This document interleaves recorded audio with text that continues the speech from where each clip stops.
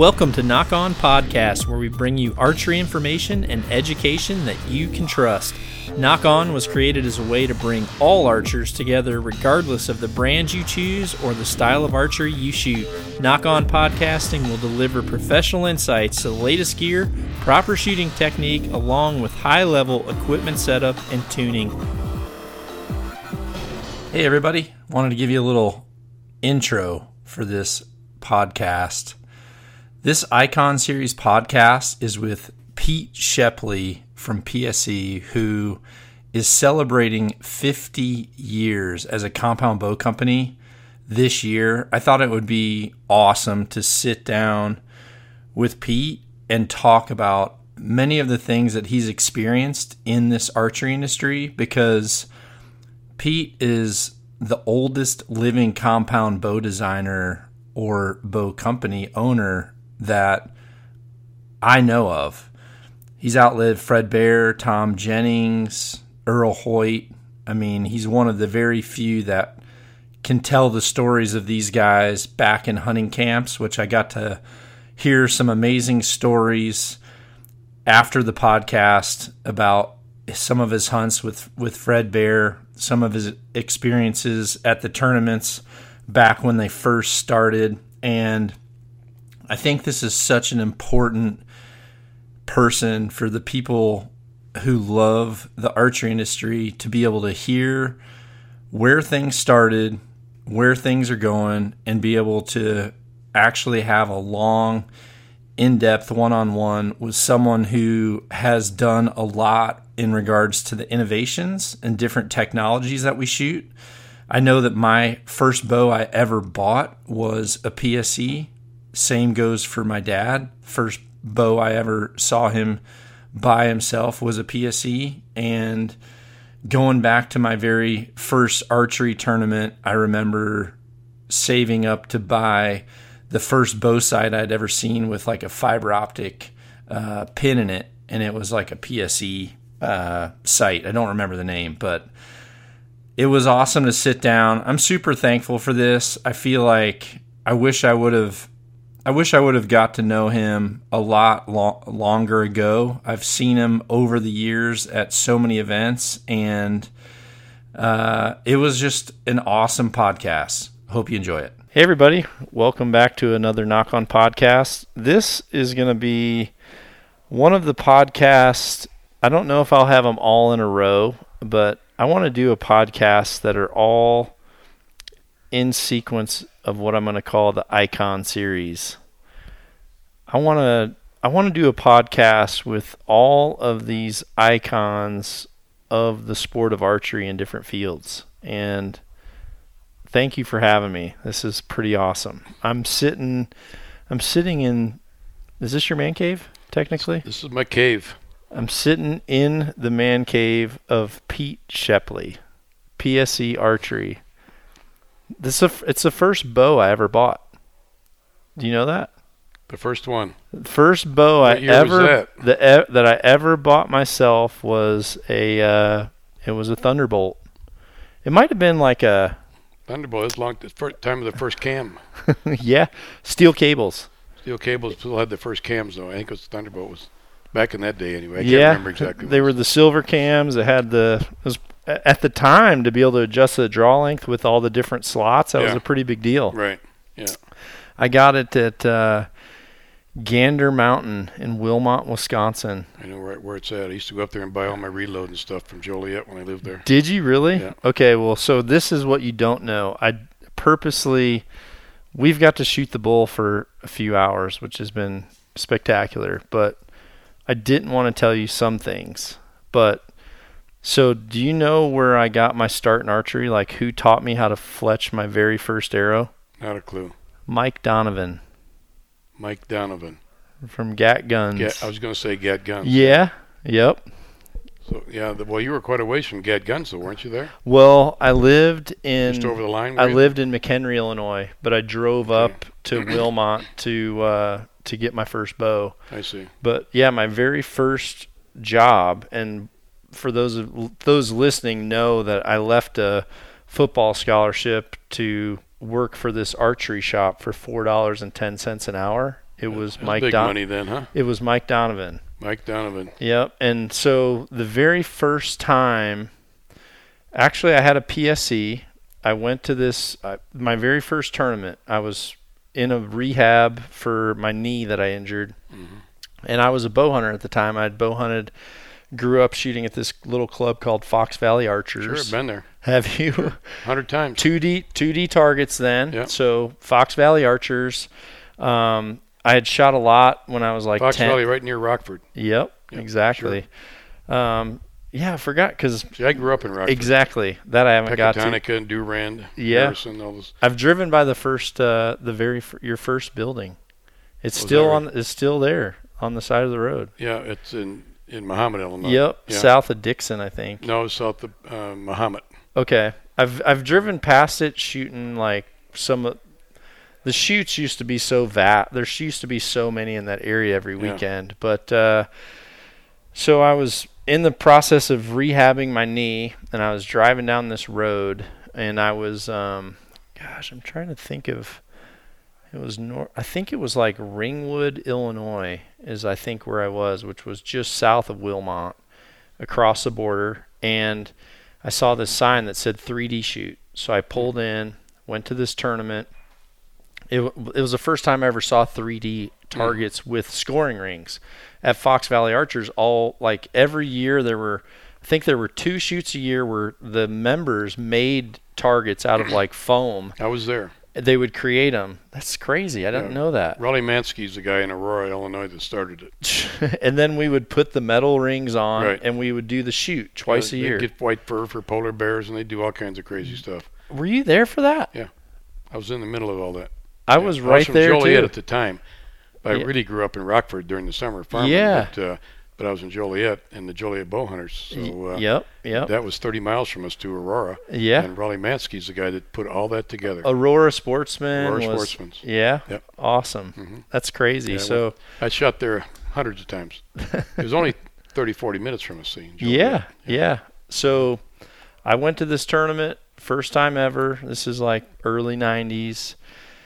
Went out. People were telling me, you judge the distance, you shoot, and so halfway through the range, I was already out of arrows. But I kept seeing these guys that were like had shirts on.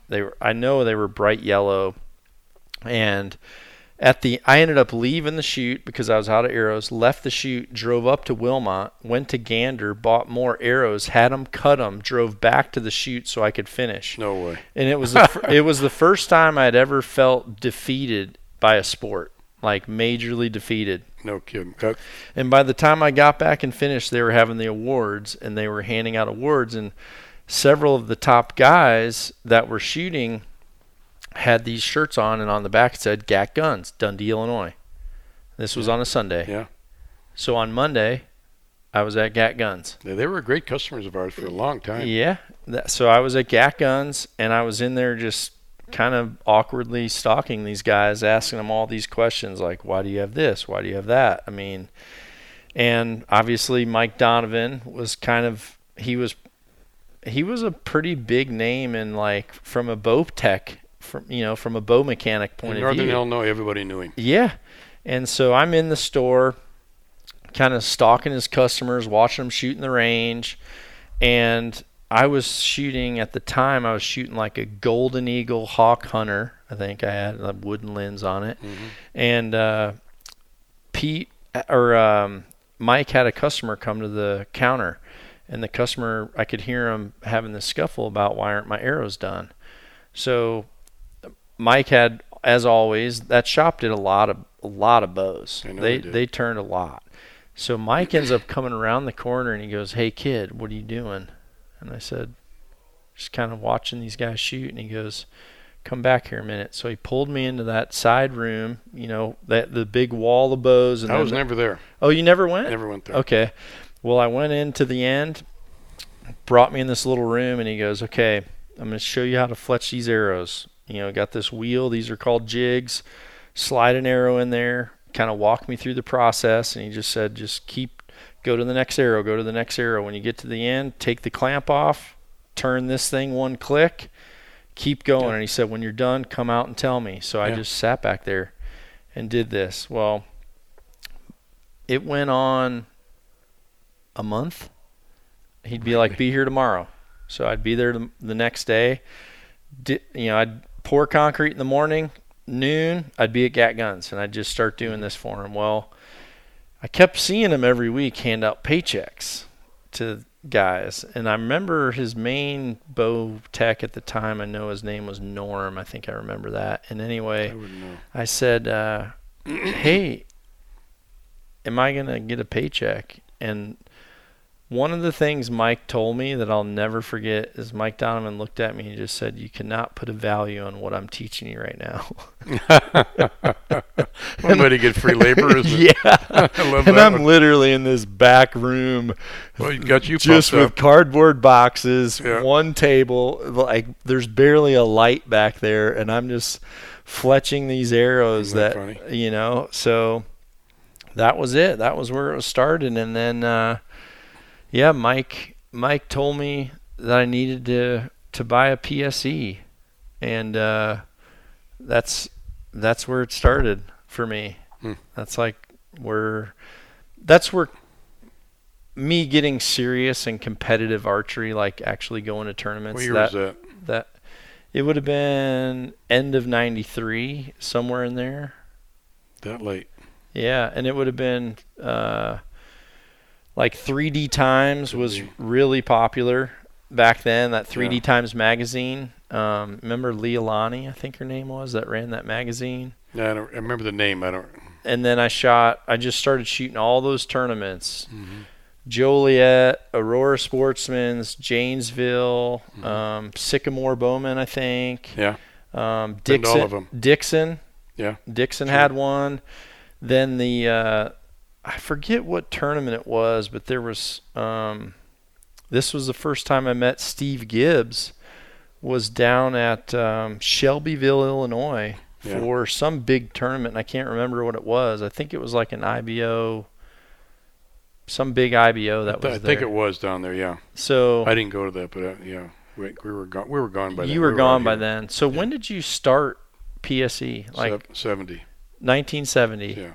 So it's but I started archery like when I was like 4 years old, but it was in the mid-40s. When you were 4? 4 or 5, yeah. Probably 1945 or so. Because my grandpa and at Rockford, because I grew up in the summer at Rockford, and he farmed up there, and he's a real outdoors guy. We fished and running trout lines, and we did all that kind of stuff. Where at? Was he in actual Rockford? No, it was just 10 miles west at Wimpletown. Okay. Yep. Well, it's not too far from Pecatonica or Durand or Harrison, all those towns. Yeah, my dad still lives in Sycamore. Yeah, sure. We drive through Sycamore on the way from Joliet to Rockford. Yeah. So what was it like back then? Like how big was Rockford? I don't know. It's pretty good size. I don't. Was really it remember. still? The only thing I remember about Rockford was going to the John Deere dealer to get parts all the time. And because when you're farming those days, you're breaking everything. It's a rocky kind of country, So, oh yeah. Anyway, but we. But I remember all the days of going to Aurora and all that. All those. I went to those tournaments everywhere, all the time. In those days, we would start in the barebow days. We would go and shoot 56 targets in the morning at one range, drive 30 or 40 miles, and shoot 56 more in the afternoon. That's what I did. Drive home. Yeah. That's what I did. I told someone I shot 100 club shoots in 1 year, and they couldn't believe me. Yeah. And I said I could be at 2, sometimes 3 a weekend. I could shoot 2 on a Saturday, and I'd pick the furthest one away to hit on the Sunday. Right. But you could do like if the schedules hit, you could do like Janesville Bowman and still make it to Sycamore. And then the next day you'd do like Aurora Sportsman because you'd have to be in the city. Because at that time I lived in Johnsburg. Aurora Sportsman, was that one out west of town there? And then what's the other one that was right? Aurora Sportsman was west of Chicago. It was out like just a western suburb of Chicago. Well, they had 2 clubs in Aurora. Yeah. Aurora Sportsman was downtown. One was over by the windmill. Where was the windmill? I think that was just called Aurora. I think they just called that Aurora. Could be. I can't remember. But yep. And that one was always long. I always remembered that one had like long shots. There were some ranges that were like Janesville bowmen, they I- were always like fairly short shots. I think I was only at Janesville maybe once or twice. But you were shooting 3Ds then, though.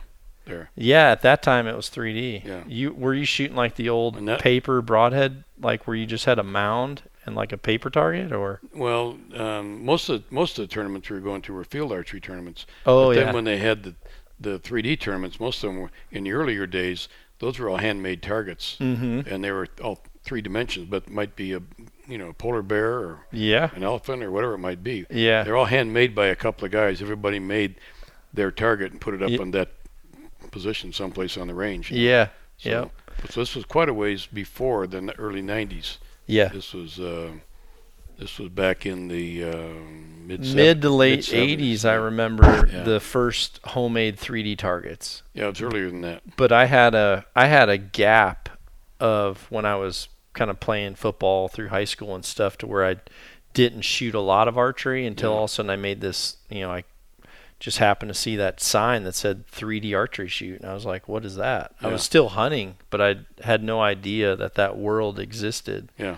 What was it like in the 40s with your grandpa? Well, we just, I was a little kid, but we farmed and there on Route 70 outside of 10 miles out of Rockford. And but he just, he was an outdoorsman. He came from Tennessee during Prohibition, and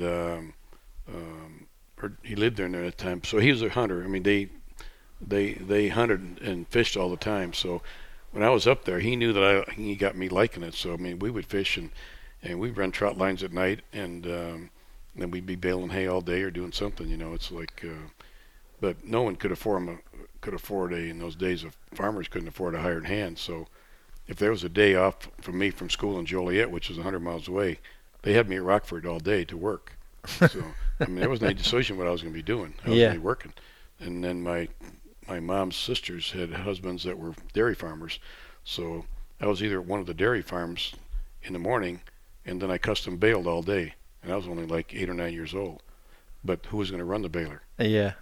So I ran the baler. So, but that's the way it was, and we baled for everybody, because if you didn't bail for everybody, no one else had a baler. No one could afford one. Yeah. And we couldn't afford one either unless we bailed for everybody. Yeah. So that's the way it was, and I mean, I loved it. But What about we your never dad? worked on Sunday. Did your dad do much? No, my dad had a bread route in Joliet.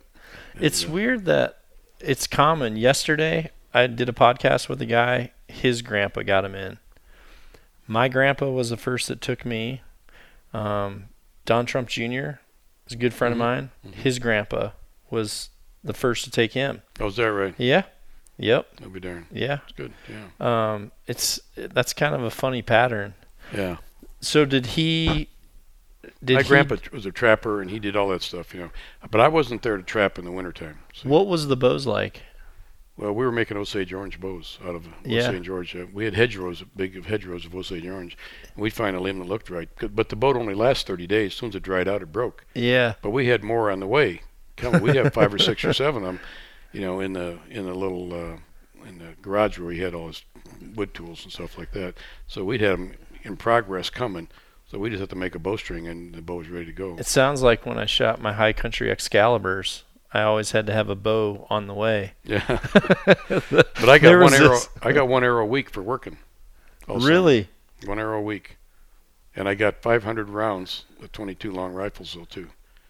So I wore out guns. It's too bad you couldn't have saved all those 22 rounds for Yeah. like 5 years ago Well, when they were about. but I made big money shooting the 22 because I'd go to all the farmers' places and I'd shoot the pigeons out of the barns. But the rule was I couldn't put a hole in the roof. Yeah. So I would kill hundreds of pigeons with these, hundreds, and I got the rifle. Yeah. You still have I it? got the rifle. Yeah, it wasn't mine. It was my grandpa's. But when he died, I got that rifle. What was it? Was it like- Mossberg target rifle. Really? Bull barrel. I don't know if nobody's ever seen one. I don't know if Really? anybody's ever seen one. Yeah, I still have it.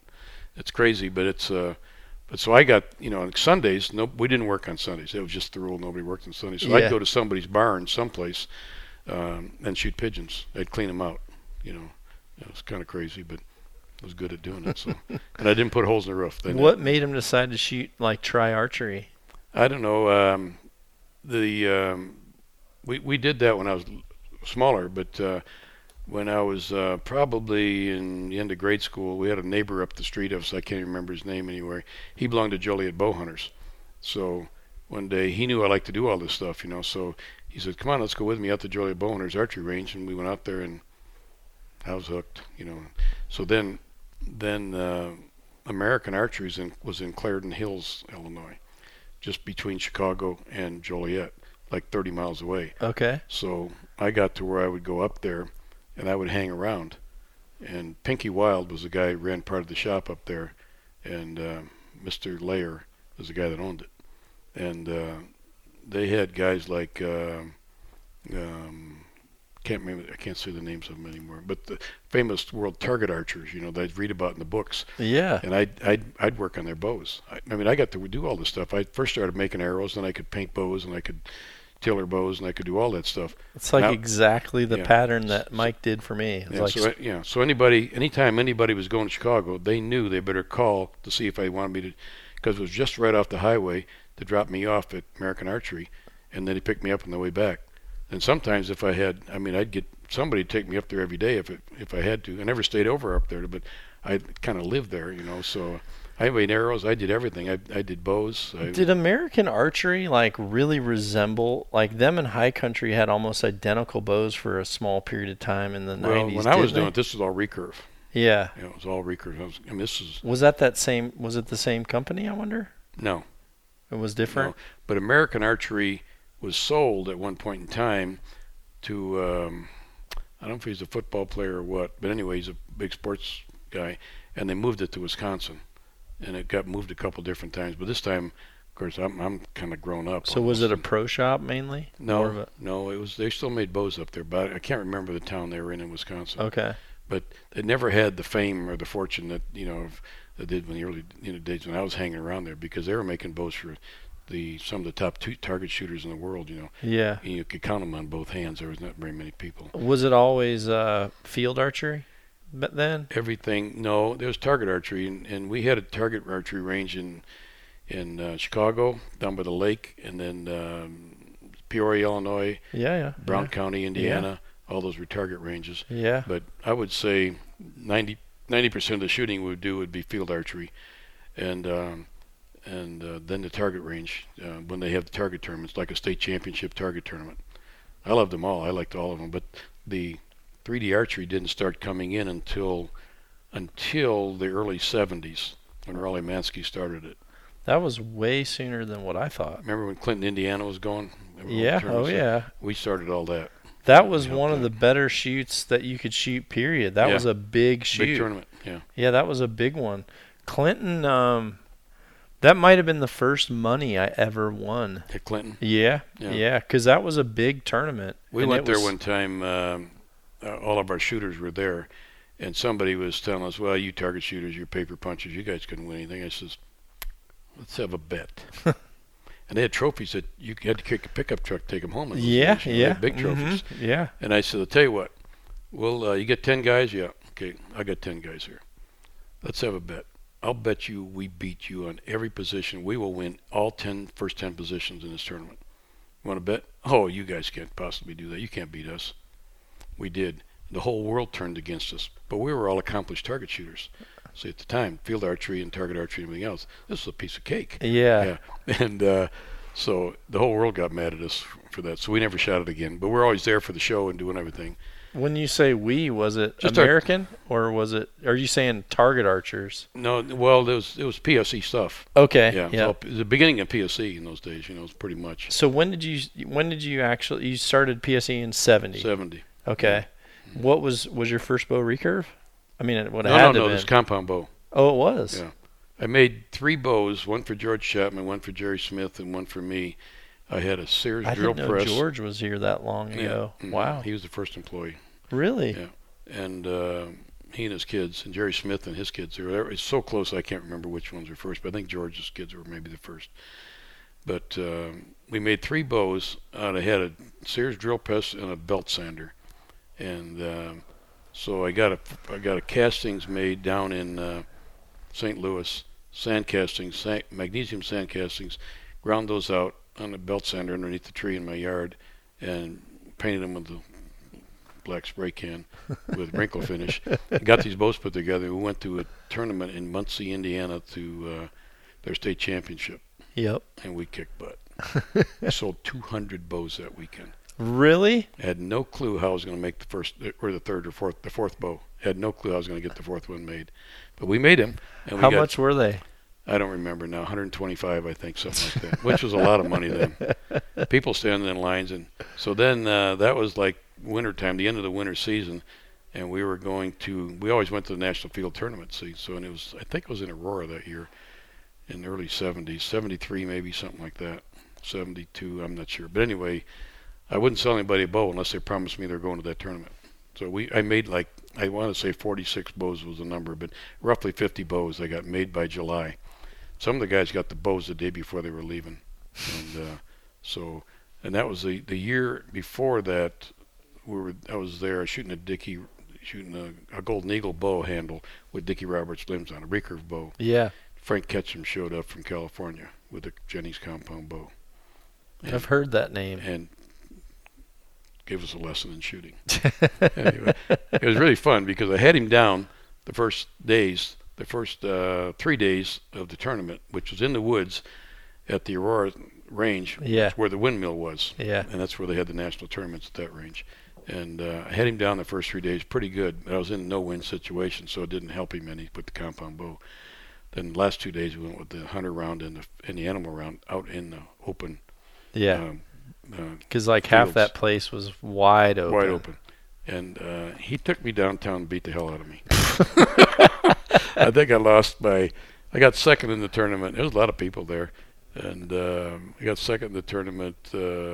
I think he beat me by 23 or 28, which was a lot of points, at that time. But he's a little short, chunky guy shooting a, Jennings compound bow, and he had that thing wired up. And of course, we're all shooting release age by that time. Yeah. And this guy could shoot. Frank Ketchum was a great shooter, and I felt lucky to even be in the same ballpark with him after we got out in the wind. Really? There. Oh yeah, shoot, he was just kicked my butt. But those are fun days. Those are great days. Those are really. How many people would be there? I don't know, 600-800, I think. Really? Yeah, 600 or 700, something like that. Wow, that's pretty good crowds. That's surprising. I'm just guessing that, but I think it's pretty close. Wow. Mm-hmm. So would it be multiple days, 2 days? Oh, 5 days. Oh. Yeah.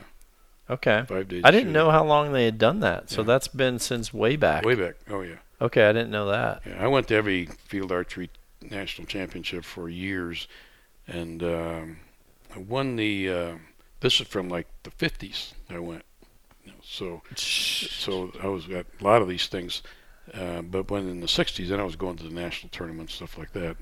But then I went to a couple of world championships and one in Darmstadt, Germany, and I didn't do very good. And then were there good Europeans then? Oh yeah. Mm-hmm. All good guys were there. Not as many of the top shooters in this country were there yet, but I went there in I don't know, a couple of years later. So what year did you go to Germany? I won the one, and I think it was 81. I think I'm not sure if it was 81 or 82, but somewhere in that neighborhood. What airline did you fly? I don't know. I don't remember. Were people smoking on the plane? Oh yeah, sure. 8, 9. Well, let's see. Germany had been. Did you lay over like in Amsterdam maybe or something? No, we flew right to Frankfurt, I think. Oh dang! We rented a car. So you had 10.5 hours, full smoke on the plane. Yeah. I don't think there was any of that time. But anyway, went to Dry Ice, Germany, right near Frankfurt, and I won that one. So then I was world champion, and that was really kind of fun. That's amazing. But I always kid everybody. I said, "What'd you win?" I got a medal. It's laying right over there. Is it really? Yeah, I'll show you. I want to see that. That's fascinating. But I don't know how many people were there, but I'd say maybe 400 or 500. Yeah, it was pretty fun. And but I kid everybody that I made Terry Ragsdale stay home so I could win it. But he and Michelle didn't go that year. Or if he'd have been there, or Jack Kramer, or Mike Leiter. Yeah, these guys are the kings.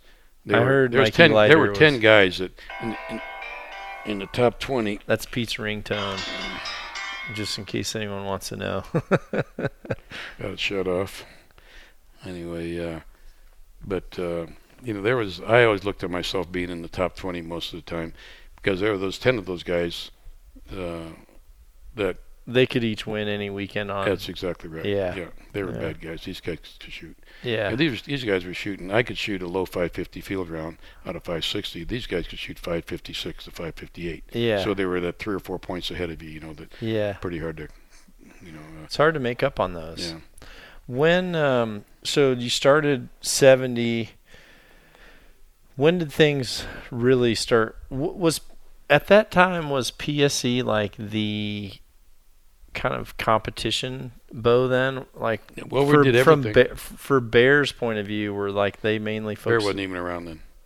Not in compound bows, no, not for a while yet. I don't remember what year they started, but they were behind us. So who was like the main players? Allen. Okay, Jennings, that's right. Olympus, Carroll, and us. Wow. And they're all gone, except me. But yeah, they just. That's gotta feel good. Yeah, Olympus was. They had some tough shooters from Texas. These guys could shoot. And they were shooting Olympus bows. There's some good guys on there who could do that. So when did you? There's good guys all over. So were you super competitive? Like, were you like, I need a team that's going to dominate these guys? Obviously, you said they had some. We were always looking. George and I would look. We'd go to a tournament. We'd look. I'd say, George, come on, look at this guy. When did you get Terry? Oh, we got Gail Cavalin first. And Gail Cavalin, he was at Vegas. We were at the Vegas tournament. I've been to like 50 of those. So when was the first one? 70. Where at? At the convention center in Vegas. But there was 4 before that I wasn't at. Some of them were out. I don't know if one or two of them was outside, I think. I can't remember. Jake spent all of them. Was this old Vegas, like by the Nugget and stuff? No, it was at the convention center, right next to the Hilton. Yeah. That's where the first tournament was okay. that I was at. Okay. There was a couple of before that, maybe 4 a bit before that. So they were like from 1966 to 70, but I was there in 70, and I've been there pretty much every year since, but there's 2 times I didn't shoot. I've been there, I think, every year since, but there's 2 times I didn't shoot because I had a broken arm from a horse wreck, and then I had a rotator cuff. That one I couldn't shoot either. So were you riding back then, just because of where you came up from? You're still. Yeah. That didn't ride. I just got riding horses out here when I was out here. Okay. Just team roping, yeah. But. So you got your first shooter, and then. Yeah, we're walking down this line, and I said, George, come here, I want to show you something. He says, what do you got? I said, I got a guy we need to look at. I see that guy right there. He's that tall, good-looking guy right there. I said, yeah, watch him shoot. George says, we can make national champion out of him by July. I says, that's what I think. Okay, let's get him. And the kid was just fresh out of the Navy. He played pool in the Navy for 4 years. That's what he did. He ran a post office on a carrier or something, and he played pool. He had a pool table next to his office, and that's what he did all the time. You didn't want to play pool against him. I matched him one day against Minnesota Fats. He killed Minnesota Fats. Really? Killed him. Yeah, just couldn't. We had a big convention in Chicago at the what's that big convention thing there. Anyways, the National Sporting Goods Show. Yeah. And big pool table companies right across the aisle from us, and I had a little fold-out card table. That's all I had. We were just starting. And how many bows did you have on it? I think 2. Did you have a banner? No. Anyway, did you at least have a shirt? Like, did you write PSE in a marker or something on your shirt? I don't know. I can't remember if we had anything like that. This is awesome. So we had a fold-out table. I know that. And Gail Cavan. I'm glad we're plugged into the wall because I feel like we're gonna end up being here till tomorrow. This is fascinating. So Gail was standing looking at Minnesota Fats playing. Gail says, Pete, I can beat him. I said, Gail, that's Mr. Minnesota Fats, and you can't beat him. He says, I can beat him. I says, okay, you want to find out? Let's find out. Okay, as I walked over, I says, Mr. Minnesota, I'm Pete Shepley.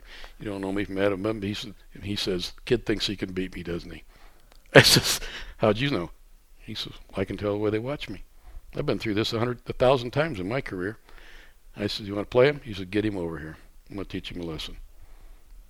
So I got, Gail, come on over here. Now, 50 people are standing around. Now 100 people are standing around. Now there's 200 people standing around. Minnesota Fats never got to hit the ball. I don't know what game they were playing. Gail killed him. Oh, my God. Just killed him. I said, Mr. Minnesota, what do you think? He said, that kid can play pool. He said he's in the wrong business. He can play pool. I said, he's in the wrong business. I said, you run into these kind of guys all the time. He says, I run into guys like that every night, but not quite like this kid. That's awesome. He said, this kid he's phenomenal. And but anyway, so we started from there. And then married Terry and Michelle came to us out of high school. I mean, they were literally just out of high school when they came to work at PSC in Mahomet. And they got married there in Were they dating then? No.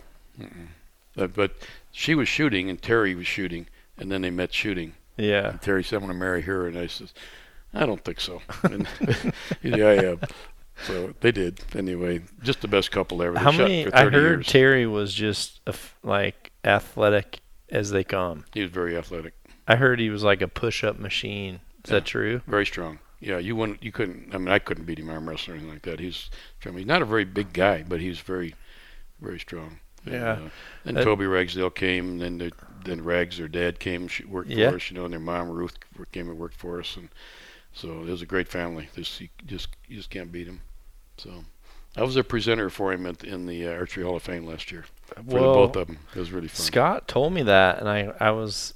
Honestly, I don't know how I didn't hear that, but I would have went to that just to see it. Yeah. Because what a perfect person to. Yeah, it was. I was nervous as could be in that thing. I was just scared to death. There's 400 or 500 people in the audience. I don't know. There's a bunch of people. Were you nervous when you got inducted? I'm not inducted. I've never been in it. But I got voted now to be inducted just now. Which one was this one for then? This is for the Archery Hall of Fame. Oh, archery. Because I saw your bow hunting Hall of Fame. Yeah, that was a long time ago. Yeah, I was there. Were you there? Yeah. Yep, I was there for that. Yeah, in Vegas there. Mm-hmm. Yeah, I'll be darned. Yeah, so anyway, it was, I was really nervous. So I had Toby come up to me, and I told Toby on the microphone, I said, I got a different take on this. I got help for this one. And Toby had the picture of Terry holding the release aid with all the sexy models standing around him. He didn't think it was funny for this. So we stopped that real quick. I said, Toby, if I stutter, you step in and talk about Terry and Michelle. It was really great fun. And people say, how'd it work? I said, well, we made him laugh and we made him really cry. Yeah. And it was great. It worked out good. Well, I remember my first memory of Terry Ragsdale was, and today when I came here, I went by PSC, and I hadn't been here, and I thought did we say it was like 24 years ago or something Probably, like that? Yeah. So when I came here then, I actually came here with Randy Chappell back, and then I did that star shoot. There was a shoot going on inside, but I remember all of a sudden Terry and Michelle, like it was 5 o'clock, and I think the shoot was over, and then all of a sudden. This is right at the factory. Yeah. That was the last one we did there probably. And so all of a sudden, here Terry comes walking around the corner into like where you had some 20-yard targets. Mm-hmm. And he just comes walking around, and then he just picks up a bow, and he just starts just pounding this 5 spot. Mm-hmm. And I remember looking at Randy Chappell, and I'm like, I think that's Terry Ragsdale. And he goes, oh yeah, that's Terry Ragsdale. And then all of a sudden he like shot a few times, and then he just leaves. And he comes back, and he's got a different colored bow, and he starts shooting a little bit. And then he leaves again. And like that time he didn't shoot as much. And then all of a sudden about 30 minutes later, because we're practicing at the time. Yeah. 30 minutes later he comes back. He's got looks like a different bow. He's shooting again. And then I'm like, what's he doing? So Randy must have knew. Randy had to have known Terry then, because Randy had shot the perfect 400 by then. Remember when Chappell shot he was the first one to shoot a clean IBO round. Oh, is that right? I remember the name. Remember the PSC poster that said, "This Chappell's on fire"? Yeah. That was when Randy shot the first ever 400 at an IBO back before there were 12s. So we asked him, what are you doing? And Terry he said, well, if the bow will shoot exactly where I want it to, then I keep it. If not, I just get another one. And he was like setting up a bow for something, but like he wasn't like me where he would tinker around. He would just like build one, and it's like, are Yeah. you my princess or not? Yeah, sure. There's But- a lot of that in those days. But yeah, he just like, he didn't, it's not like he was sitting there moving a rest around and stuff. He would set everything evidently exactly where he wanted it, and then he came out and he just saw how it acted. Right. And then, which is a lot different. Most than of us today. were doing that in those days. Really? Same thing. I shot a spring arrest, with He shot a one. hook release, Then, and spring arrest, and I wanted to tear a 1/4-inch left high tear.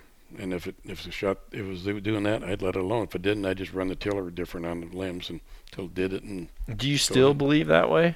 Like, do you? Yeah, What I don't- what does paper tuning mean to you now? I paper tune. If it shoots a bullet hole, it's probably good enough. But I don't get real technical on just.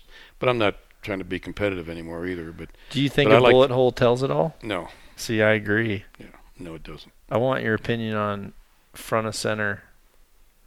Are On the you arrow in shaft, I've never been a big deal on that. I love this. People. But I are would s- change weights in some of the things. But I would never, Was it about how it grouped? Yeah. That's all. Yeah. See? Can I shoot X number of arrows in the bullseye? I have a buddy of mine that just said, I list because I did a podcast about a month ago because there's some people that are so stuck on this FOC, they're like, I need 20%, and they're going out with like 200 grains in the front, and they're it's just like, there's more to this. Like, Yeah. there's more to it. And I agree, I understand, like, yeah, you might have good penetration. Maybe it groups, but because you have the perfect combination. But I also know that there's bows that I've had very, very high FOC that actually perform worse than ones where I don't. And a really reputable buddy of mine said, you know what? I listened to that podcast and thought, I'm going to take 3 different spine arrows. I'm going to go out and I'm just going to shoot them. I'm not going to even think about FOC. I'm just going to go shoot. And he said, I shot one, and he said, when I had one that was by far the best shooting setup I've had in years, he goes, I measured the FOC, and it was like 9.5. And he goes, I've been so stuck on thinking I have to have 15% plus. Yeah. And he's like, 15% plus does not shoot better for me. And I said, you know what? I feel the same way. Like, sometimes I feel like you don't want to give the front of the arrow all the control. It seems like there's fletching on there for a reason. Yeah. Do you agree? Yeah. We do some playing here, and one of our engineering guys, and he 2-fletches everything. Really? I'm a 4-fletch person. 70 yards. I know you're What are you? 4. Yes. High five. Yeah. He's a 2? He's a 2. And- But we look at which way the arrow's spinning, and we look at which way the string is twisted. He looks all this stuff over, and he's got a formula that he does with it. This guy's a super engineer. Okay, I'm going to And- talk to him. No, you're not. He's Come magic. He's a on. magic guy. If No, you're li- we'll if do you're it. We'll li- get together. We'll have him when he comes down. We'll do that. When you're listening, if you're listening, call me. Pete says we're not allowed to meet. But I want to meet. But he's got he's really thought about this a lot, and he's some of it came from the development of the Tech 15 crossbow. That's on the AR-15 Yes, chassis. yeah, yep. Mhm. And playing with 2-fletch and stuff like that. You've seen people shoot arrows. You can take them with your phone and put it on a tripod and watch your arrow goes out there. Yep. Yeah. Oh, yeah. You watch does it hurt to stop and twist the other way? We don't know that yet. Yeah. Do I want to do that? No, I want it working all the time personally, but I don't know that really helps. But we've learned a lot of stuff on things, and I know that he can shoot a big fixed blade broadhead with 2-fletch at 70 yards and shoot him in a wad like this. It's crazy good. And so, can anybody else in the plant do it? No, he's not in the plant though. He works off-site. But he's a super engineering guy. You have him in like some 4-foot silo underground. Yeah, we have to keep him hidden. No, you'll like the guy. You got to play. You come down and play with him sometime. You'll be worth it. Be worth it. Be fun. Yeah, that'd be super cool. Yeah, I'm totally into that. Yeah, he's different, isn't he? Way different. Yeah, one of the things that I think is important that I continually want people out there listening and people within the whole archery community is there's brands that a lot of people favor. You know, you got guys that are Fords, guys that are Chevys. Sure. Actually, when I came here with Scott, because I had Scott bring me out here, we talked about that. I'm like, honestly, I'm not like particular to a particular car. Yeah. If someone makes a good model of car, I like it.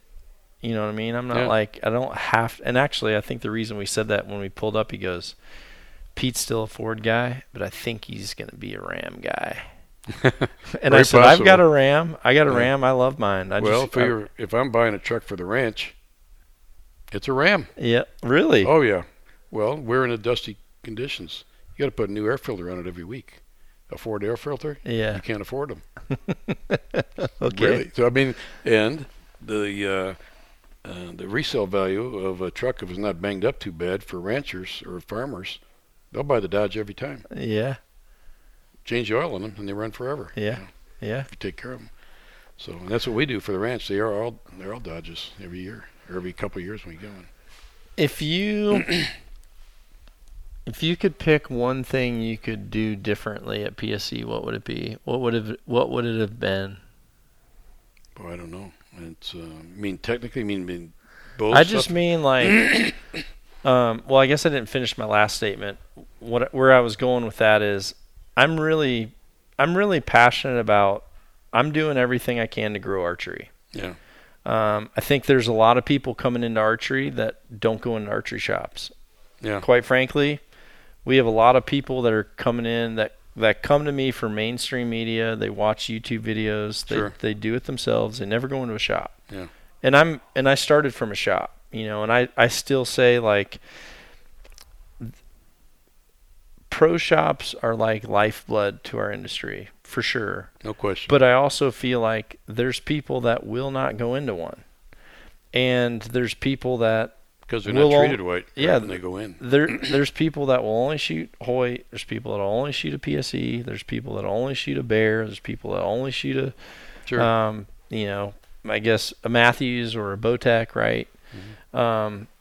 But I don't ever want to be cornered to say the people that I'm teaching can only have these products. I feel like it's really important that we stick together as a community, you know, regardless of what corner you're in, so to speak, when you're at that tournament. You know, if you're one of Pete's 10 horsemen or whether you're one of Randy's 10 horsemen or whether you're one of Matt's, it doesn't, you know, I still think there's a really important aspect of us learning new things and growing the sport, representing it properly, not having negativity or turmoil within our own fences. Right. You know, I think it's critical right now. Yeah. I think More so than ever. Yeah. Am I right? Yeah. I think when it comes to growing the sport, everybody comes to a meeting and take the gloves off and leave them home. Yeah, I agree. And let's try to grow it. Don't just try to grow it for you. Just try to grow it for the whole thing. Very difficult to grow the sport. It's been difficult. Okay, well, you came from a card table with 3 bows on it. You came from sanding a bow under your front tree to PSE archery. Been here since 70. Do you have one mistake you made in business where you feel like, you know, that would have been something I would have done different? Yeah. What is it? Well, I asked every time we're in trouble or you have to do something different, I would have myself or our guys, our engineering guys, we'd engineer ourselves out of the problem with a new bow or new technology or something that's different, you know. Yep. But you can't do that anymore. You got to market yourself out of the problems. Really? I think the marketing is. I don't think people can tell the difference. The beginning people can't tell the difference of a really good bow versus a mediocre or a junky bow. And I know you can pick one up and say, this is a pile of junk, this is great. I can do the same thing. And I tell people, you can't fool me with your bow. You can tell me all you want about how great it is. And I'll look at it and only have to shoot it, and I'll tell you it's a piece of junk, or I'll tell you it's great. Yeah. Because people make good bows. There's several good ones, right? Right. I mean, there's... Right. And the difference now from being good to great is just a little bit. Yeah. And I don't think the average consumer would ever know. No, they won't. It'd take years, Yeah. a decade, Right. to really be able to say this has this residual vibration that I can't feel in this bow, Yeah. or Right. Well, that doesn't mean anything, but it's really how the dang thing shoots. yeah, You know, does it you know that you can put a bow together, you can shoot an arrow out of it, or 2 or 3 arrows out of it, and you know if it's right. I know you can, yeah, because I can do the same thing. yeah, And I don't shoot that much anymore, but I still shoot. I try to shoot 10, 20 arrows a day, yeah, but I don't shoot 200 arrows Yeah. like I used to. So, some of that feeling goes away. But plus, when I'm 78 in a couple of weeks, you can't hold the dang thing still anymore. That makes you crazy, yeah. So, but we had a shooter school this last week with Alexander. Mm-hmm. So we have a shooter school or a dealer school, whatever it is. I just walk in there and announce, and I said, "Okay, all you guys, get out of your chair. Why don't you go back out to your vehicle and leave everything you know about bows and arrows in the front seat of your truck. Come on back in, stupid. That's where we want you." Yeah, And they all laugh, and I says, "I'm not kidding." yeah, And because I laughed, and I said, "But that's where we'd like to have you, yeah, because we don't want you to have any preconceived notions about anything shooting or anything else, or the equipment or whatever else. We're going to teach you how to shoot. We don't care how the equipment is right now. We're going to teach you how to shoot."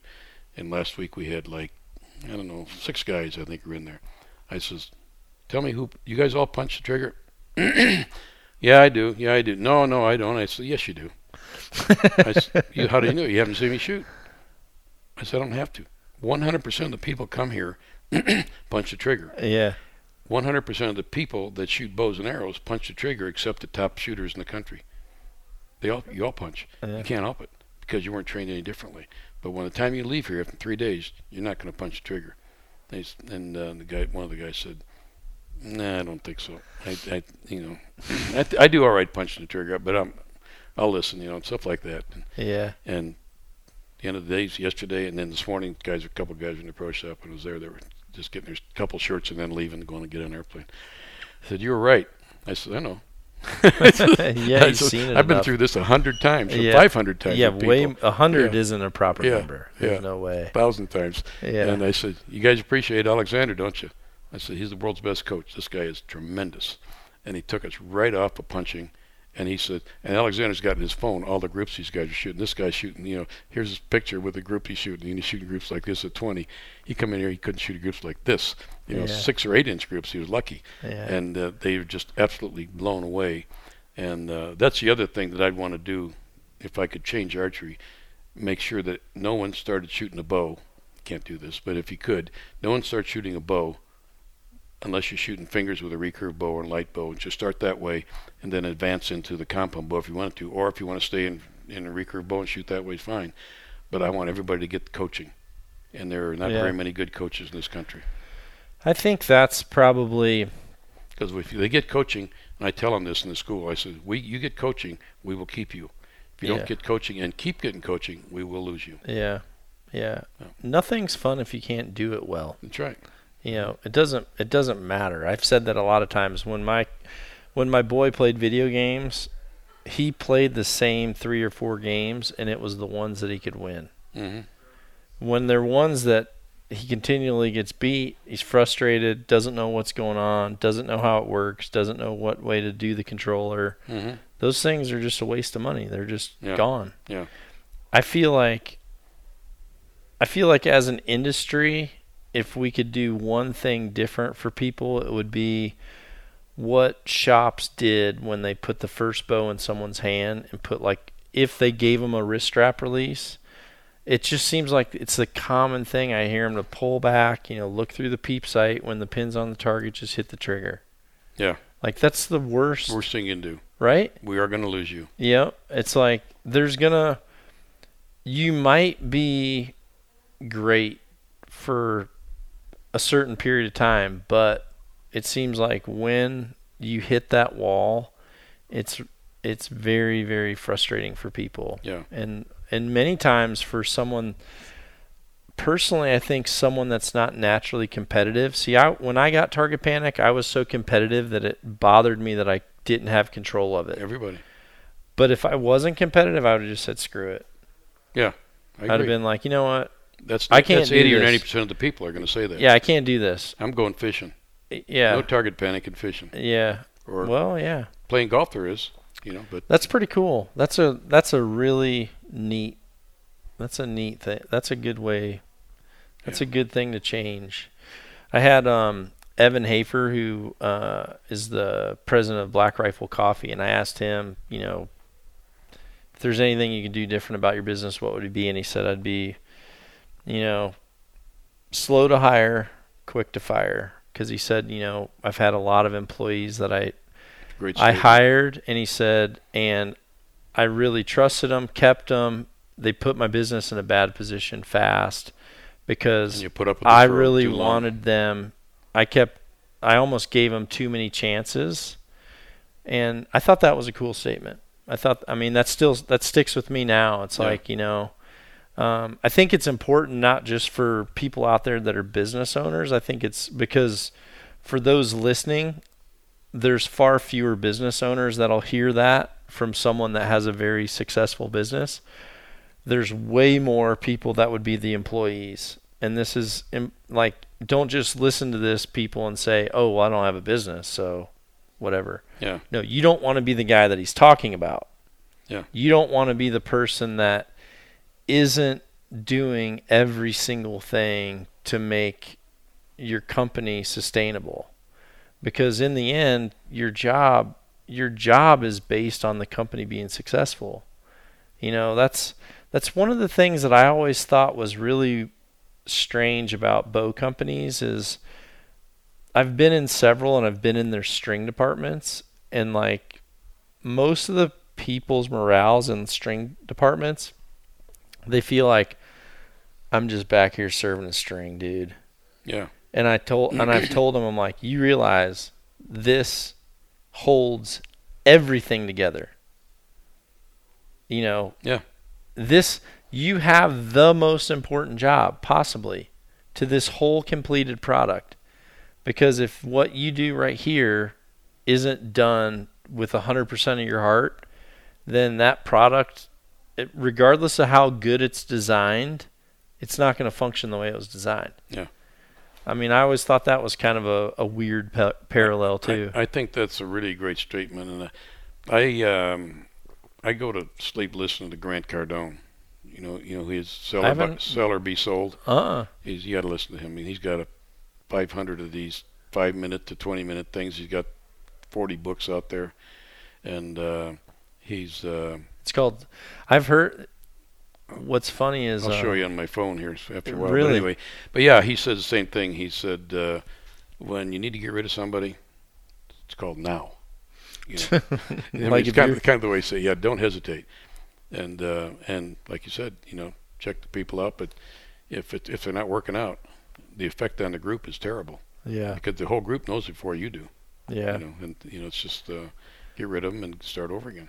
This yesterday I was up in Phoenix because I got a toy hauler that I'm going to take to the Total Archery Challenge, pulling it up there, and I really want to have just like a community hangout for our followers, because we have a very, very strong knock-on following. Sure. And they're of all bow companies, all arrow companies, everything. But I just really want a home base for them. So yeah. I bought a toy hauler from this company, Rowley White RV up in Phoenix, and they build them there. No, they get them in, but they design what you want there. Yeah. I pretty much told them what my application was. They created this whole thing based on what I told them I wanted and how easy it was to access or what I was pulling it with and everything. But I went and talked to like maybe 6 of their employees, and every one of them was just awesome. Yeah. And I told them that when I did the podcast with them. I'm like, your employees are so awesome. They said, we have great people. And I wish I would have stopped them and been like, great employees are also a reflection of great leadership. If you have people around that are dragging everyone else down, that is a leadership decision. Yeah, it is. And it's easy to hire a really good person and then they're just down in the dumps because there's so much negativity around them. Yeah. That's one of the things I would do different. If I were to pick one thing in my life that I would have done different, when I would have had like, I call them, I saw it in a book, but it was referred to as energy vampires. People around you that are just always the Debbie Downer, that are the negative. Sucking the energy out of the Yeah, grounds, they just drain the life out of you. I would have been faster to just say, hey man, you're a great guy. I wish you the best. Yeah. If I'm going to have time for a friend, it's going to be the type of person that legitimately I feel like raises me to a new bar. Even if I feel like I come out and I'm super motivated for the day, like I love those people where when I talk to them, I'm like, I thought I was a 10, I was a 9. Like he's a 10. Yeah. So I got to turn it up a little bit because this friend of mine, he's at a 10. I thought I was at a 10, but I'm only at a 9. Yeah. Those are the people I want around me. You get to find that out pretty quick when you're around somebody too. The older I get, I realize the fewer people I really need around me. Do you feel like that? Yeah, sure. I mean, you've got a few years on me.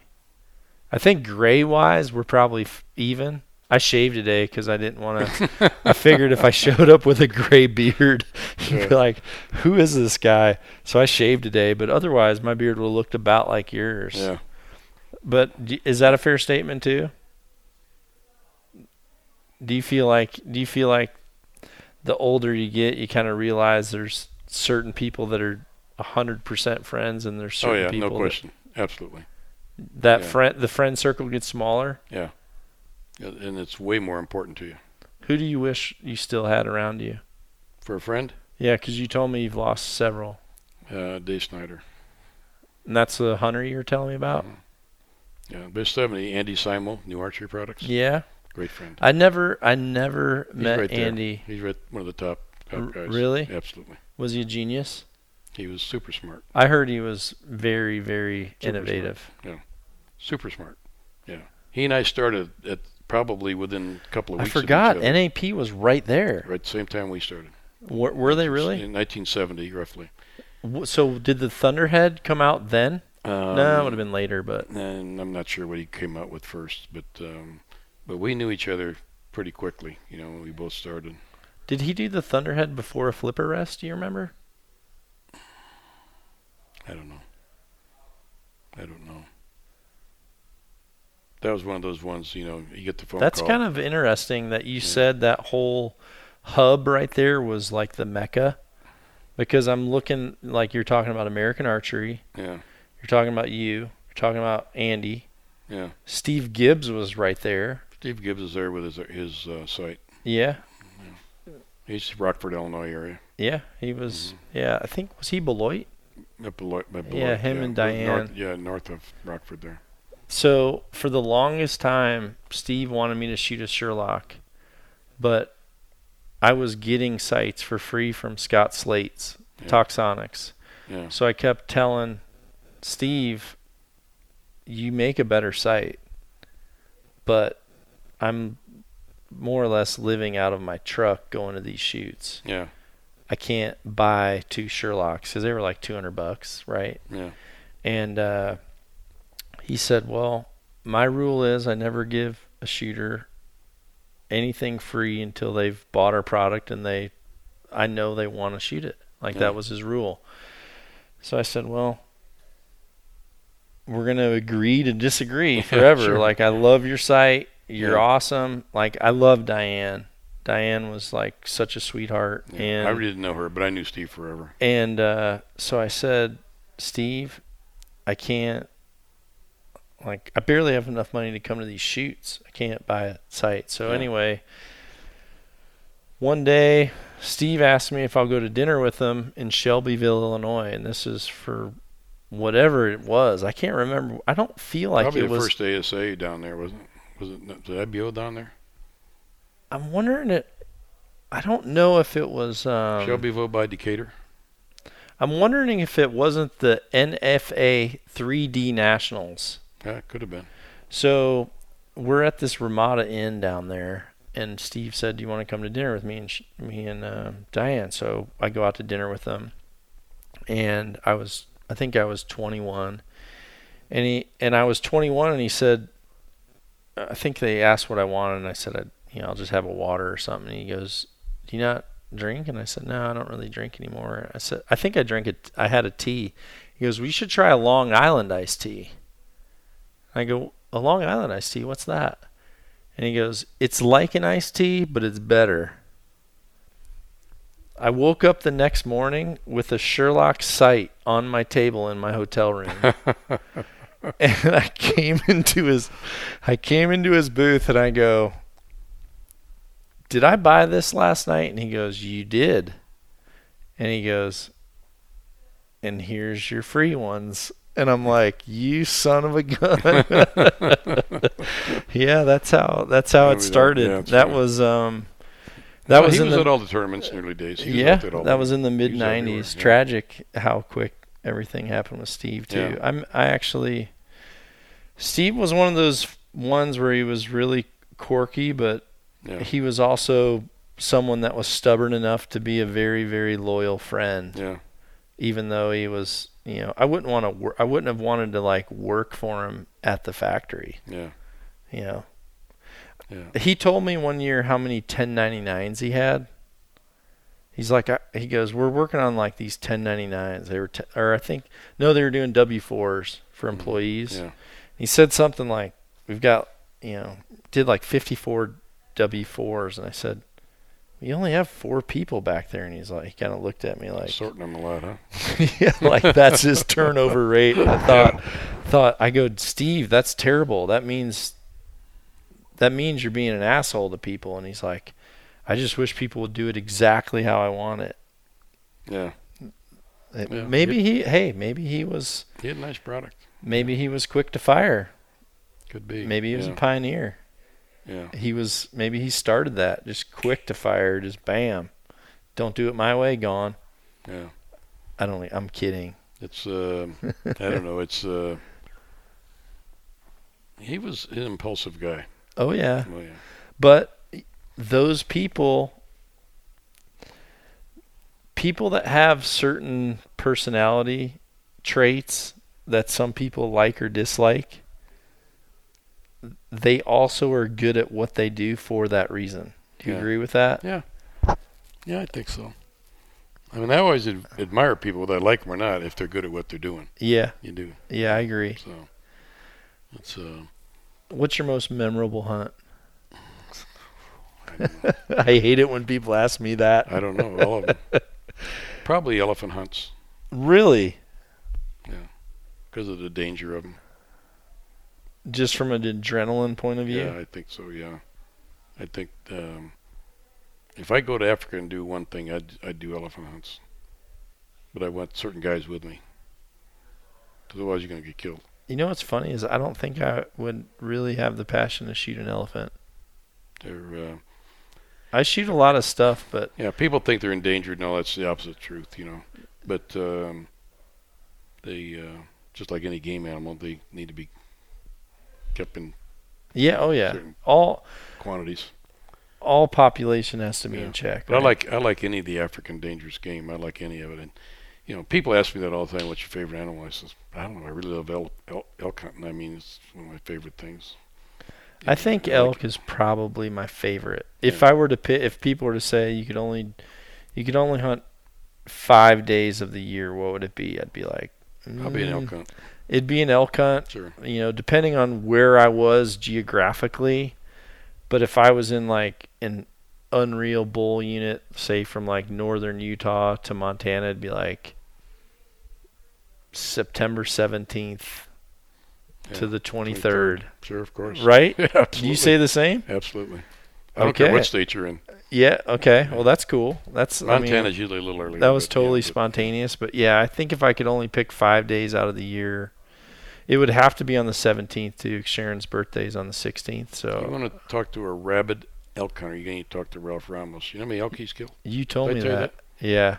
Elk called or to kill or be killed, 368. You said he's an amazing caller. He's the best. I want to learn from someone like that. I would love to. it was one of the guys the other day said, I hated being with somebody that was in his seminar the other day. He says, that never shuts up, that's blowing all the time. I don't like that. I said, well, you won't like Ralph. Don't go with him because he never shuts up. But he doesn't. He calls all the time, and he works. Does it work in call shy areas, like high pressure DIY areas? I don't know. I don't know if I could ever judge some of the areas like that. You know how you go elk hunting in the early days, going back to New Mexico. In the early days, no one was there, so we'd go over there and I'd have 6 spots lined up, and I'm going to go to the first one morning, this one the afternoon, this one the next morning, this one. Cause I never believe in going back for the couple 3 days, stuff like that. Thing. But in those days you were all by yourself pretty much in a whole unit, 16B unit. It was like crazy. I never ran into any people. We didn't know anybody. Is that New Mexico, 16B? Yeah, New Mexico, yeah. And the 15 and 16 units were crazy good, and no one knew about them when we started going there. We'd go to the hardware store and buy our license. Really? On the way, yeah. So, but then after a while, I mean, Boner Magazine did an article on the 16 units in New Mexico, and you couldn't get near the place. Is that when it changed? Yeah, one article changed it? Yeah. See, you can't tell people your spots. Hundreds of trailers, hundreds. I hate being that guy, but so then you're in a high pressure area. So where are the elk? You can't find them. They're gone. Yeah. Then they're going to leave because they're not going to put up with too much stuff. Back then, did you pack like tents? We tent hunted almost all the time. Then later in the years, probably around 20 years ago, we got a trailer, But in the early days, we tent camped. I just got my first trailer yesterday. Yeah. Yesterday. We always say, our group always says the best days were tent camping. Everybody always says. See, I said that yesterday too. I told my guy, I said, I almost feel like there's 2 ways I want to do it. I want some hunts that are like this, where I have this unreal camper. Yeah. And I'm like totally good. Yeah. Or I want it where it's a story of how bad it sucked.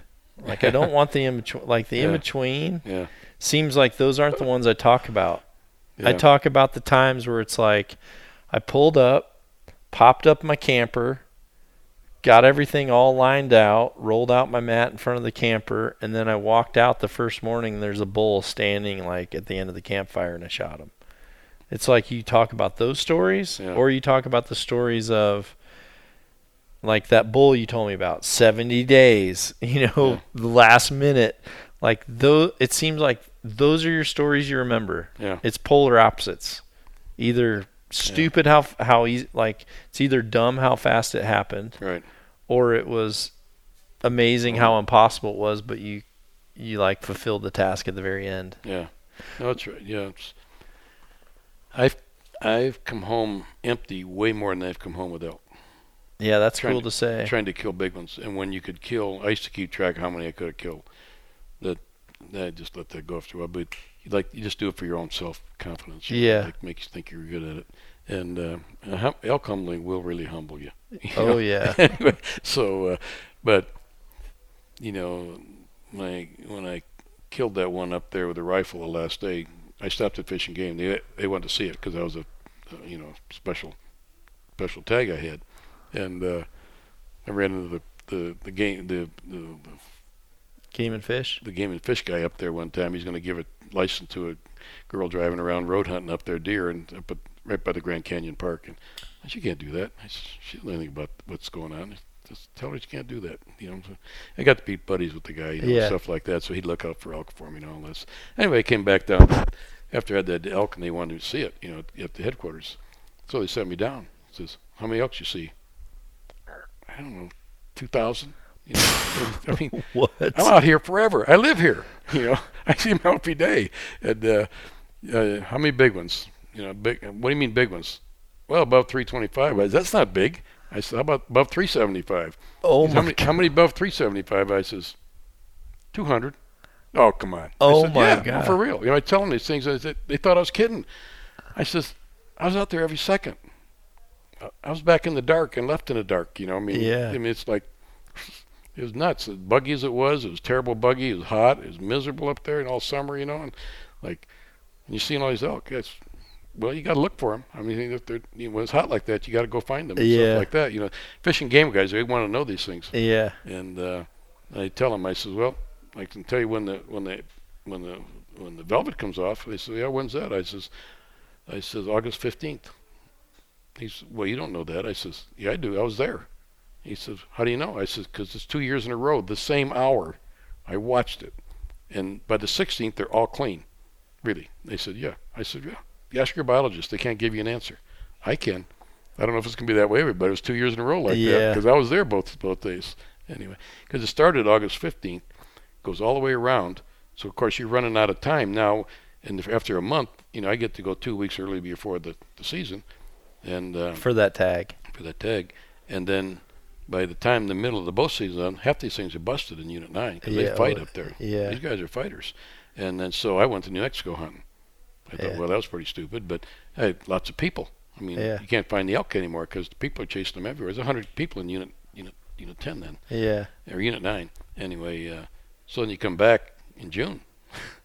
and you're not even going to kill anything until August 1st when they're hard-horned. They're not really hard, but they're clean.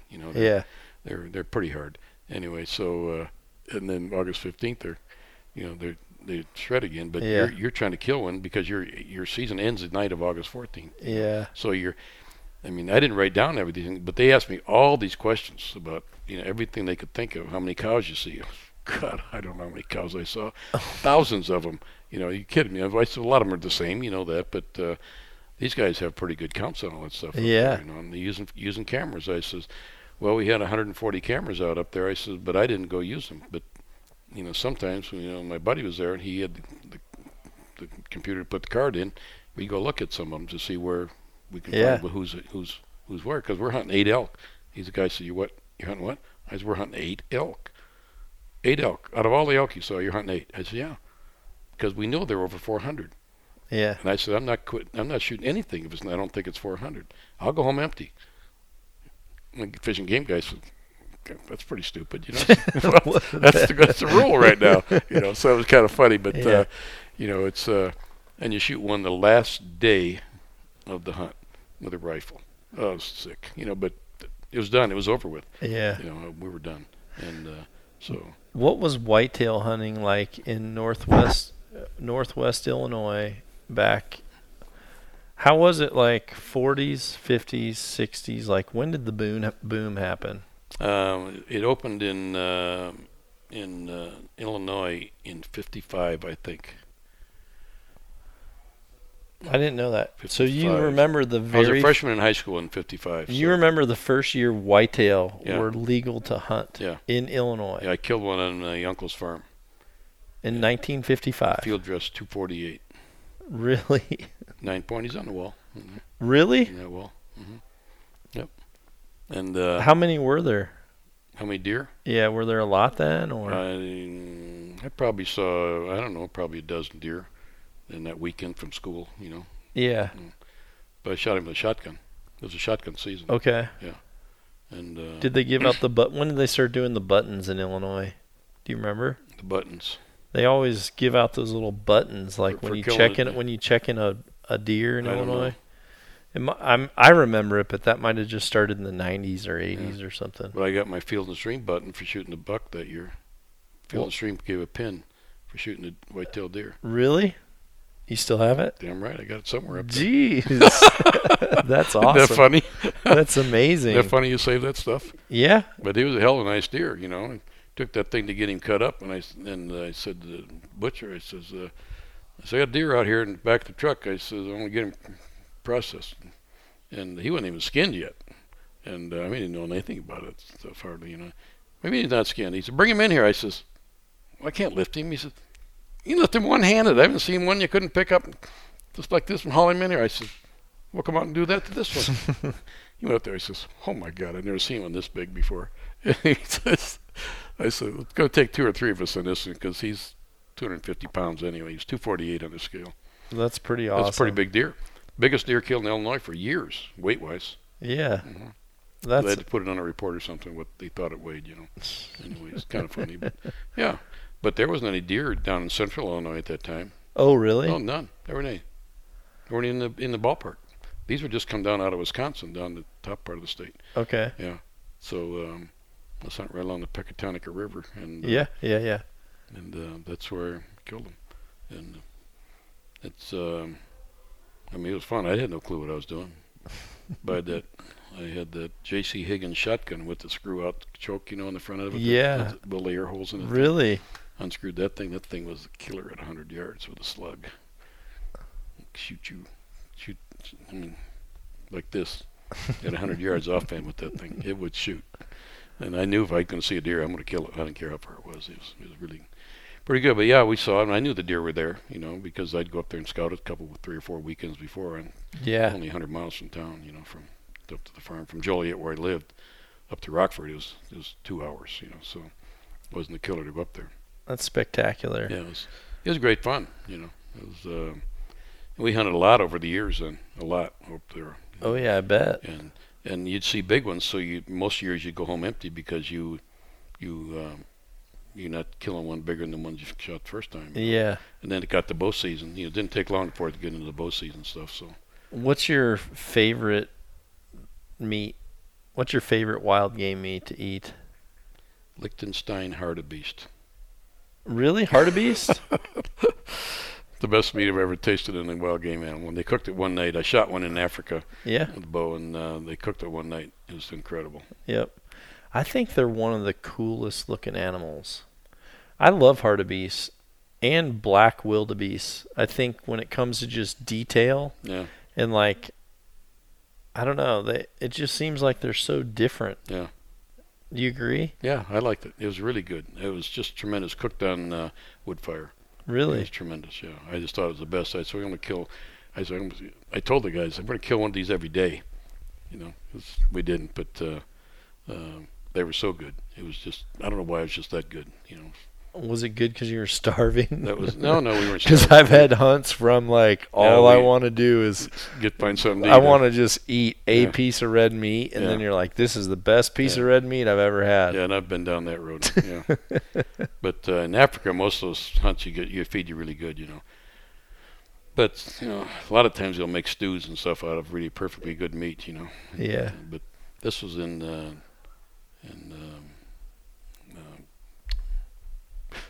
formerly Northern Rhodesia. Anyway, can't say the name of the country. Anyway, but yeah, we were, it was a great place to hunt. You'd see 1,000 hippos a day, lots of elephants and stuff. You couldn't hunt elephants there though. Yeah. But we killed the best lion hunt I ever had by far. But we were feeding a lot of hippos to on lion baits and stuff, It turned out to be really good. Killed that big lion there. What's funny is you were kind of one of I think you were probably the pioneer to slow motion video. I don't know. Could be. The first slow motion video I ever saw of archery was all the PSE films. Jerry Morrison did those, most of that stuff. And did he do them first, but you bought them for the PSE movies, or? No, he was with us, and we were shooting 16 millimeter in those days, Yeah. How much lights did you have to have back then? It had to have been just hellacious. How many lights? No, we didn't have any. Really? No, not when we were hunting. No, I'm talking like the old target, like with the arrow coming out of the bow, the old. Oh, that stuff. That was. We weren't doing. I don't think we ever did any of that with 16 millimeter. We could have. I think it was probably the beginning of the. We had the first Betacam in the southwestern part of the United States. That was some of the very first public videos of arrows coming out of bows and what risers did and what arrow rests did. Mm-hmm. I mean, that was all the PSE movies back then. Yeah, it was crazy stuff. It was really fun stuff. Then we did that thing through the ballistic gel when we come out with the X-Force bow that was shooting 348, and we could show them, Matthew's bow or anybody's bow come out and stick in the gel, wouldn't go through. We'd go through the gel and stick in the wall with that bow. Mm-hmm. It was really pretty fun. It was really a fair test. There was no baloney in the test. It was really good, and we filmed all that stuff, and people just loved it, Yeah. And but that bow was 35, 40 feet a second faster than anybody else. At the time. Shoot a little bit heavier arrow, and it would shoot through anything, It's crazy good. Mm-hmm. What was Ulmer like in his heyday? Who, Randy? Yeah. I didn't know him. We trained him down here, though. George Shepman trained him. Yeah. The beginning of it, Yeah. He was a very good shooter. Yeah. He was. I always looked up to him. He's the reason I fixed target panic. Yeah.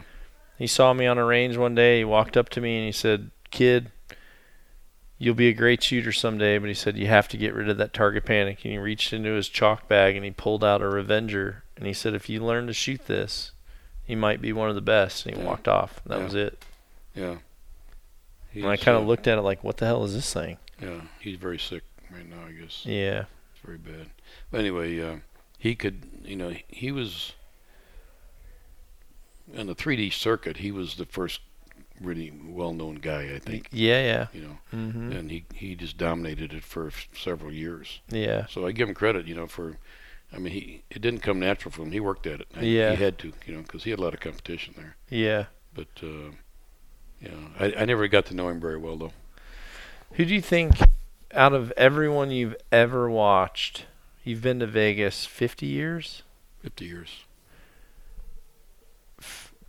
Who do you think's the most natural archer you've ever watched?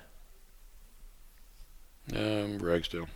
I think. I wish I could have saw like more of them. It's like it's almost like the Bo Jackson. Like I'm kind of like living in the. Yeah, I think there's several guys. Mikey Leiter, Jack Kramer. You don't even know Kramer's name. Mikey Leiter. I've heard that from Jerry Carter. Said. Yeah. Leiter a few times. Mikey Leiter was the first guy to have his wife work, and he was not a professional archer. I don't think he ever worked in all those years. This is a long time ago. Really? Yeah. He shot a bow. I knew him when he's a little kid. Yeah. Mikey Leiter had a big nose on him. I always said he was a life support system for his nose. I kidded with him. But he's a great kid. He had great parents taking care of him. They got him to those tournaments, and he kicked butt. He was tough. What Just about like Ragsdale? He's the same. Yeah. You almost couldn't tell who was going to win if they were shooting the same tournament. They were tough. Yeah. And Jack Kramer is the same. How good do you think they'd be with today's equipment? Every bit as good, if not. I mean, they'd be better, but I mean, these guys were shooting 558 field rounds in those days. 560 is perfect. How much better do you shoot, other than how many more X's are you going to shoot? Yeah. The score's going to be the same. Yeah. So, but these guys were tough. They shot good form. I mean, I've always been a form guy in the archery game. I don't believe there's any luck to it. You got to shoot correct in there, otherwise you're not going to be consistent. Yeah, I'm all about efficiency and technique. Yeah. I can debate when people say, "Well, what do you think about this guy doing it this way?" I tell them, listen, there's exceptions to the rule in anything. Yeah. But there's also the majority. What I teach is going to work for the mass amount. Yeah. The people that are the very few that have this abstract form, but they beat the best with very clean technique. I feel like they have. If they have really bad, if they have this abstract form, they don't last as long. Exactly. I feel like there's windows. Yeah. There's windows where they're extremely dominant, but then they fall in ruts, and maybe they make a comeback. But I think when it comes to just longevity, I feel like there's very specific techniques to archery that just last for the lifetime. Yeah, I agree. Watch Hansen shoot. Stephan. Yeah. And a year ago he was here, came from Mexico City. He was on his way to Reuben shoot? No, to the one in California, the big one, Redding. Oh, okay. And he wanted to be able to make sure he could hit the 110-yard target. Yeah. And exit. Bigfoot, yeah. Yeah. So he put 70-pound limbs on his bow, and he was on his. Where are you going? I'm going to go outside and shoot. Okay, I'm going to go with you. I never really watched him shoot before. Yep. So I got my phone and got it on slow-mo, and I'm watching him shoot, and I got it in there. And so he put a target up, on the red targets like this, red ring, and a center spot about this big. Shot 8 arrows at 100 yards like that. Yeah. So, holy mackerel. Yeah. So, this guy's even better than I thought. By the way, I knew he's good. By the way, he showed like maybe a 3-inch circle at best. Yeah. When he just like gestured to me with his hand. That's what's tough. People. So it gets better. Oh, geez. So he moves it down to 80 yards, just checking the sight spin, and I said, "You got that tape pretty good?" He says, "What do you mean?" I says, "Well, did it come out pretty even? Everything, all the yardage just right on?" He says, "It's perfect." I said, "We're perfect." "Oh yeah, it's perfect." Okay. So he goes to 80 yards and he shoots, and he shoots pretty good. But I didn't go down to the target. I just watched it from back, and my eyes aren't as good as they were, but I knew he's like this. And so then he goes to 70. And he shoots 4 of them at 70 yards, and then he shot 3 more, and I'm filming them on every shot.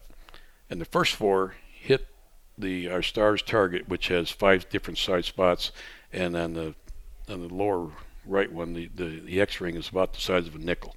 Yeah. He shoots 4 arrows in there in a row, inside out, all touching. Says, I'm a believer. This kid's bad. Yeah. It could really shoot. So I walked down to the target. I didn't know how good they were. I knew they were I could just see a wad right there. Yeah. I walked down there, and they're all in a perfect square, inside out, not touching the line, all touching each other. 70 yards. I said, holy mackerel. I walked inside and walked to engineering. I said, I think I just witnessed the best shot or 4-arrow shot I've ever seen in my life. And I've seen everybody shoot. Yeah. I said, there's nobody like this kid. There's nobody like him. But he can't win every day. Yep. He wins his share, but he can't win every day. That's what I say. Got Schlosser out there. Got some of these other guys out there. Yep. That's what I say, too. There's a lot, just in today's environment, because of the good equipment and better coaching, everybody's better. There's probably 10 to 15 guys that can shoot just like him when they're at home or in their backyard. Yeah. How they all shoot when they're around one another, it all depends. How they sleep the night before. Absolutely. Everything's involved. Did their bow not make it on time? Were they in a rush getting there? Eat the right stuff for breakfast. Did they eat something? Is the food terrible? Yeah. There's so many factors that go into play, and that's why when people tell me, they're like, why don't you shoot anymore? It's like, I can shoot as best, like, if I could pick my best day ever shooting in life, and I could just repeat that every time I went to a tournament, it wouldn't guarantee me that I could win it. There's a dozen people that have that same play button to where they can make a performance to where it's almost mind-boggling how good someone can be with a bow. Yeah. And I've seen it with recurves where it's like, this guy could have beat the compound archers today. I've seen it with Butch. I saw it with Rod White. Yeah. During their heyday, mind-blowing. Yeah. Brady. Rod White shot for us those years. Yeah. Yeah. He's good. Yeah, sure did. All those guys were really good in their day. You watch this thing on from the Netherlands, the last of the cup thing or whatever it was. It was on 9 o'clock at night. So I'm watching the recurve shooters shoot. Mm-hmm. They shot as good as the compound shooters. Oh yeah. In the gold medal rounds. Yep. Like, holy mackerel. These guys can shoot. Yeah. Then the Koreans showed up and it gets better. Oh yeah. Then you're like, get out of my way. Get out of the way. You guys can't do anything right. I flew competition aerobatics for 15 years. Oh, can I stop you there? Because I've wanted to say this several times, but I keep forgetting about it. But you just reminded me. I want to tell you about the first time I ever saw Pete Shepley. I was here in Tucson for, it was an IBO. It was like a Southern Triple Crown or something. It was here in Tucson in early 90s. I was here. Or at the mountain here. Okay, so I'm shooting with John Vazzi, Mm-hmm. Frank Pearson, Randy Chappell. Mm-hmm. So we're looking at this bear target across, and it was the year that Randy and Frank both shot Brownings. I was shooting a high country, but I was just an amateur in this group of these 3 pros. So I was like irrelevant. Yeah. So it was more or less Frank Pearson being Frank. Yeah. We step up, and we're all looking at this bear, and it's a long way across this draw. It dipped down, it came up, and there's a standing bear. Mm-hmm.